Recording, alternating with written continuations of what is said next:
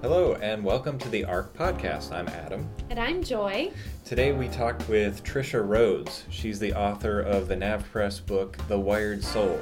And this book is about finding spiritual balance in a hyper-connected age. And I'm sure all of you listeners can relate to that, whether you have a smartphone or not, even having a telephone, and then our laptops and computers and iPods and all of those things give us immediate deadlines and make us feel like we have to be on 24/7. And Tricia, thankfully enough, talked to us about how there are spiritual disciplines that we can do to keep from having technology take over our lives. Yeah, we even got into a little bit of science about how technology and overuse can actually affect the wiring in your brain, hence the title Wired Soul. Mm-hmm. And my personal favorite is that we got to talk a little bit about Pokemon Go, which is the craze that's sweeping the nation. Yes, so very relevant. We trust you'll find it encouraging and very practical, because Tricia doesn't just stay in the, oh no, technology's bad, which really is not her argument. It's really to say, how can we use technology as a good gift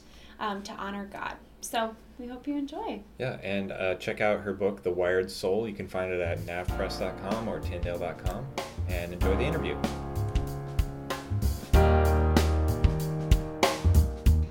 Well, Tricia, we're really excited to have you on our show today, talking about your new book, Wired Soul, through Nav Press. And just to start things off, can you give us a little information on your background and how you came to write this book?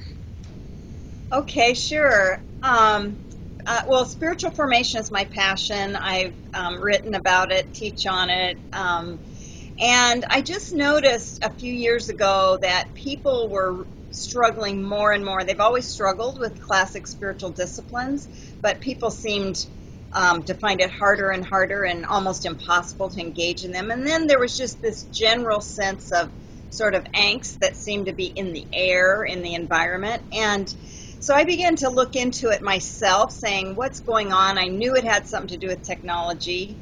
The more I read, the more I researched it, the more I began to see that this had so much to do, with what technology is doing to us. And I just began to think, somebody's got to raise an alarm. I mean, educators were, politicians were, social scientists were, psychologists. Everybody was saying this is serious, but the church didn't seem to be saying much about it. So that's kind of what propelled me in that direction. Mm-hmm. So for you, is it more an observation of the culture around you, or did you notice some things in your personal life? Oh, definitely my personal life. I have established disciplines because I'm older. I've had decades to work on it, but I found myself in my quiet times just unable to focus, being distracted. I found myself at the end of the day realizing I hadn't really connected with the people that I was running into. It was more just a big blur when I got to the end of the day. And then just that sense of feeling uptight that wouldn't go away, and I couldn't figure out why. So, yeah, definitely it was my own experience as well. Were any of the spiritual, like the classic spiritual disciplines, were any of them more challenging for you than others, especially in light of like unplugging from technology? I think just silence and solitude in specifically was the hardest one. I mean, I like solitude. I've grown to like it through the years, but as soon as I would get still, my mind would go to a million things, and I would be writing lists constantly. And so I would say, just getting to that place of stillness before God was probably the thing that's been impacted the most. Sure. Now, Tricia, would you mind walking us through the structure of your book? There's so much to say both about science and then the spiritual disciplines, which if you could outline those as well, that'd be great. So, yes, tell us what's in the book and why you chose to order it the way you did. So what I did was I took an ancient practice called Lectio Divina, which is just a way of connecting with God and His Word. But I used it more as a metaphor. So there's 4 parts to Lectio Divina. So, the first part is reading. And so in Lectio, you read Scripture. Well, I took the first part of the book and talked about reading in general and what's happened to our capacity to read. And I look at the science of what reading on the screen is doing to our brains and how it's impacting our ability to comprehend. So I look at that. Then I take you into some practices and some tools to say, well, then how can we learn, counterbalance these things? The second part of Lectio is prayer. And so, is meditation, is thinking. You think about what you've just read. So I take us into the practices of meditation. What does it take to get still? So I have a really fun practice in there to help people get still. And then I teach just some basic meditation, and I get into the science. It's amazing what the science tells us meditation will do for us. Okay, so then the third section is prayer, oratio, and it's really what I try to do in that chapter is look at what's happening to our ability to really attend to the world, to attend to people, and saying, how are we bringing God into our technological lives, our digital lives? What role does he even have in the decisions we make about how much time we spend online, those kinds of things? And then the final section is contemplatio, or contemplation, and that's where I really get into our life in community, our life connecting with other people, and how can we live God's love out in those things when we're so distracted because of technology. So and every chapter has the science, and then it has the spiritual side, and then it has practical tools. So when my parents told me that TV rots my brain, there might be some scientific evidence for that. There is actually we don't think of TV with technology, but it's actually one of the hardest because it basically trains your brain to do nothing. That's really and so our brain so it's addictive in that way because it feels relaxing and everything, but it's actually training our brain for, like you said, it's kind of rots it a little bit. So it actually has a huge impact. Mm-hmm. And, Tricia, you recently wrote an article called This Is Your Brain and Soul on technology. One of the places it was posted was on the Disciple Maker blog. And can you walk us through some of the indicators that might say, actually, you are more addicted to technology than you think you are? Yes. Well, I think, you have to ask some questions like, for me, this is what began to make me realize I actually have that addiction. Do you ever go online and find yourself an hour later having surfed hyperlinks and really have nothing to show for it? I think we all do that. Mm-hmm. Do you sit down to read a book and after you've read a few pages and then realize, I don't remember a thing I read? Or even worse, 2 months later, read the same book and go, I didn't even realize I already read this book. I mean, that's an example. Do you feel like you absolutely have to pick up your phone and look at the pings and beeps and red numbers when it happens, no matter who you're with or what you're doing, So, there's a lot of those kinds of questions. Those are just a few that I think for me, the answer was yes, yes, yes on all of those. Do you find it hard to even you can sit down to be with God and you can't even sit for 5 minutes because your mind is in so many places? Mm-hmm. Those are some of the kinds of questions I ask. And since we're talking about your blog posts, I saw one recently where you talked about the new thing that's sweeping the nation, which is Pokemon Go, which I will confess that I am a player.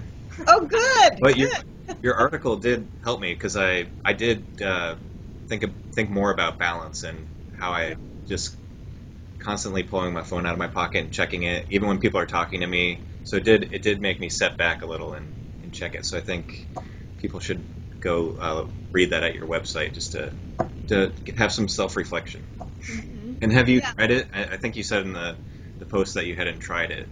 I don't, that's what I said in the post. I don't really like video games. It's probably a generational thing. Yeah. But I have other digital, downfalls. So they all have the same effect on the brain, which is what I talked about in the article. And my concern with Pokemon Go is it's just another way to keep us continually engaged. So it sounds like so much fun. Honestly, I could see myself playing that with my family because my grandkids especially, I could see us all doing that together.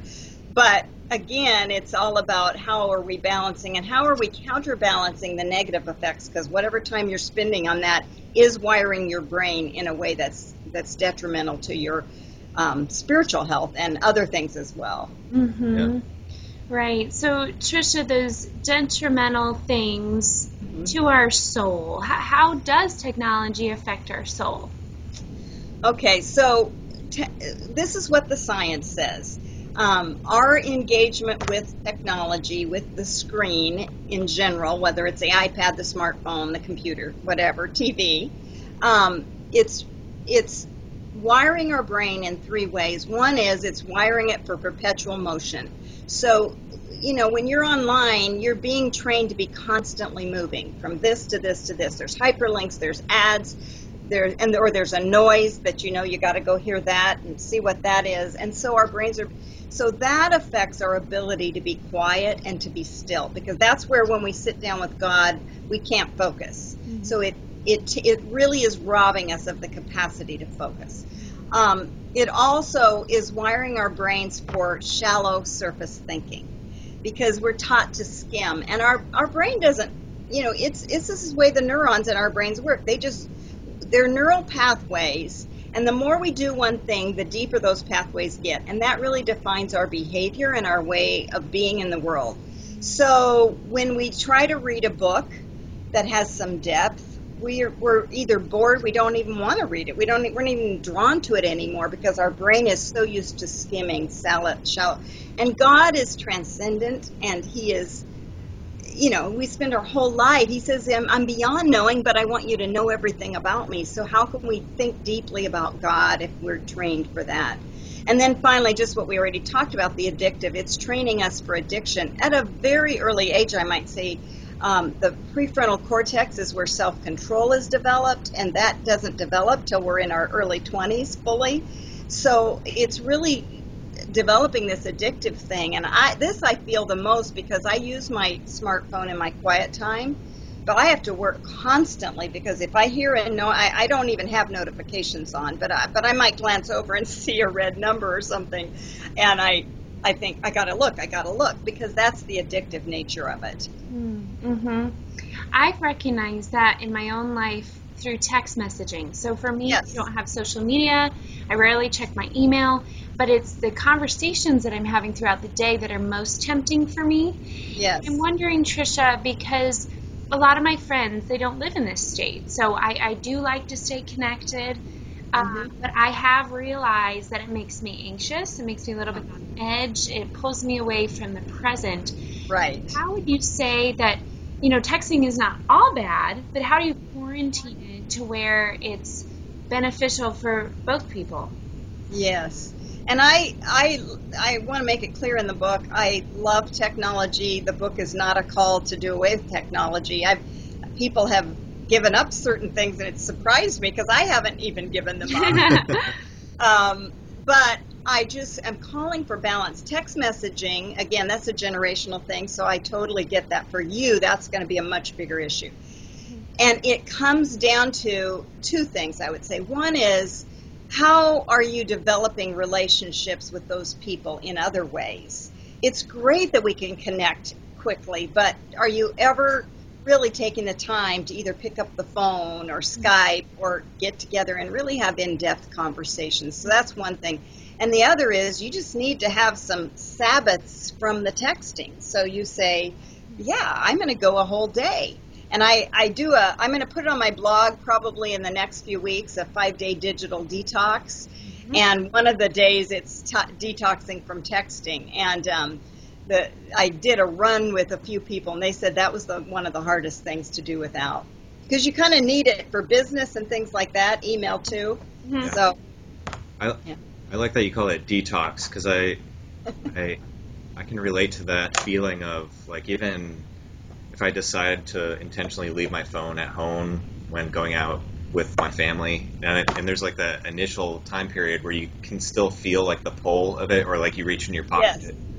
and it's not there, or you feel like a phantom vibration in your pocket, like the phone's not there, but you swear you felt it. So I like that you call it a detox, because it is like a toxic thing sometimes. Yeah, it's like another limb. One of the authors I read said it's like another limb to us, especially our smartphones. Yeah. Mm-hmm. So, Tricia, how would you suggest to our listeners, to your readers, to migrate away from being so dependent and even you say being mastered by, if you will, the technology, and then using it to a healthy extent, and then also practicing these spiritual disciplines? I think, first of all, we just got into this technological revolution, and it's happened so fast. I mean, I've lived in both worlds in a sense. I'm a digital immigrant, as they say. And I think we have to really stop and look at it and think about it and be intentional about, I don't just have to go along with what is happening. I can make some decisions about this for my life. I can decide not to play Pokemon Go every day. I can say I'm only going to play it on Saturdays, But there's technology has all of this to offer us. You live in San Diego. You used to live in San Diego, so you'll understand this. San Diego, because we never have bad weather, it's constantly giving us things to do. And when it rains, we go crazy because we get to stay in and have an excuse to do nothing, right? Yeah. Technology is kind of the same way. It's giving us all this stuff constantly, and we feel this pressure to do it. And so I'd say just make some decisions to say, I'm going to sit down and make some honest decisions about what I'm going to do and what I'm not going to do and when I'm going to do it. That's one side of it. The other side of it is, the amazing thing is, we can rewire our brains for focus, for spirituality, and we can do it with the classic spiritual disciplines.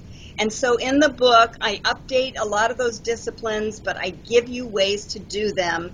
The one scientist who's done the most on this, he's not a Christian, but he's studied prayer, he's studied meditation more than anybody else, and he says 12 minutes a day for 2 months will rewire your brain. And he's done this through brain scans.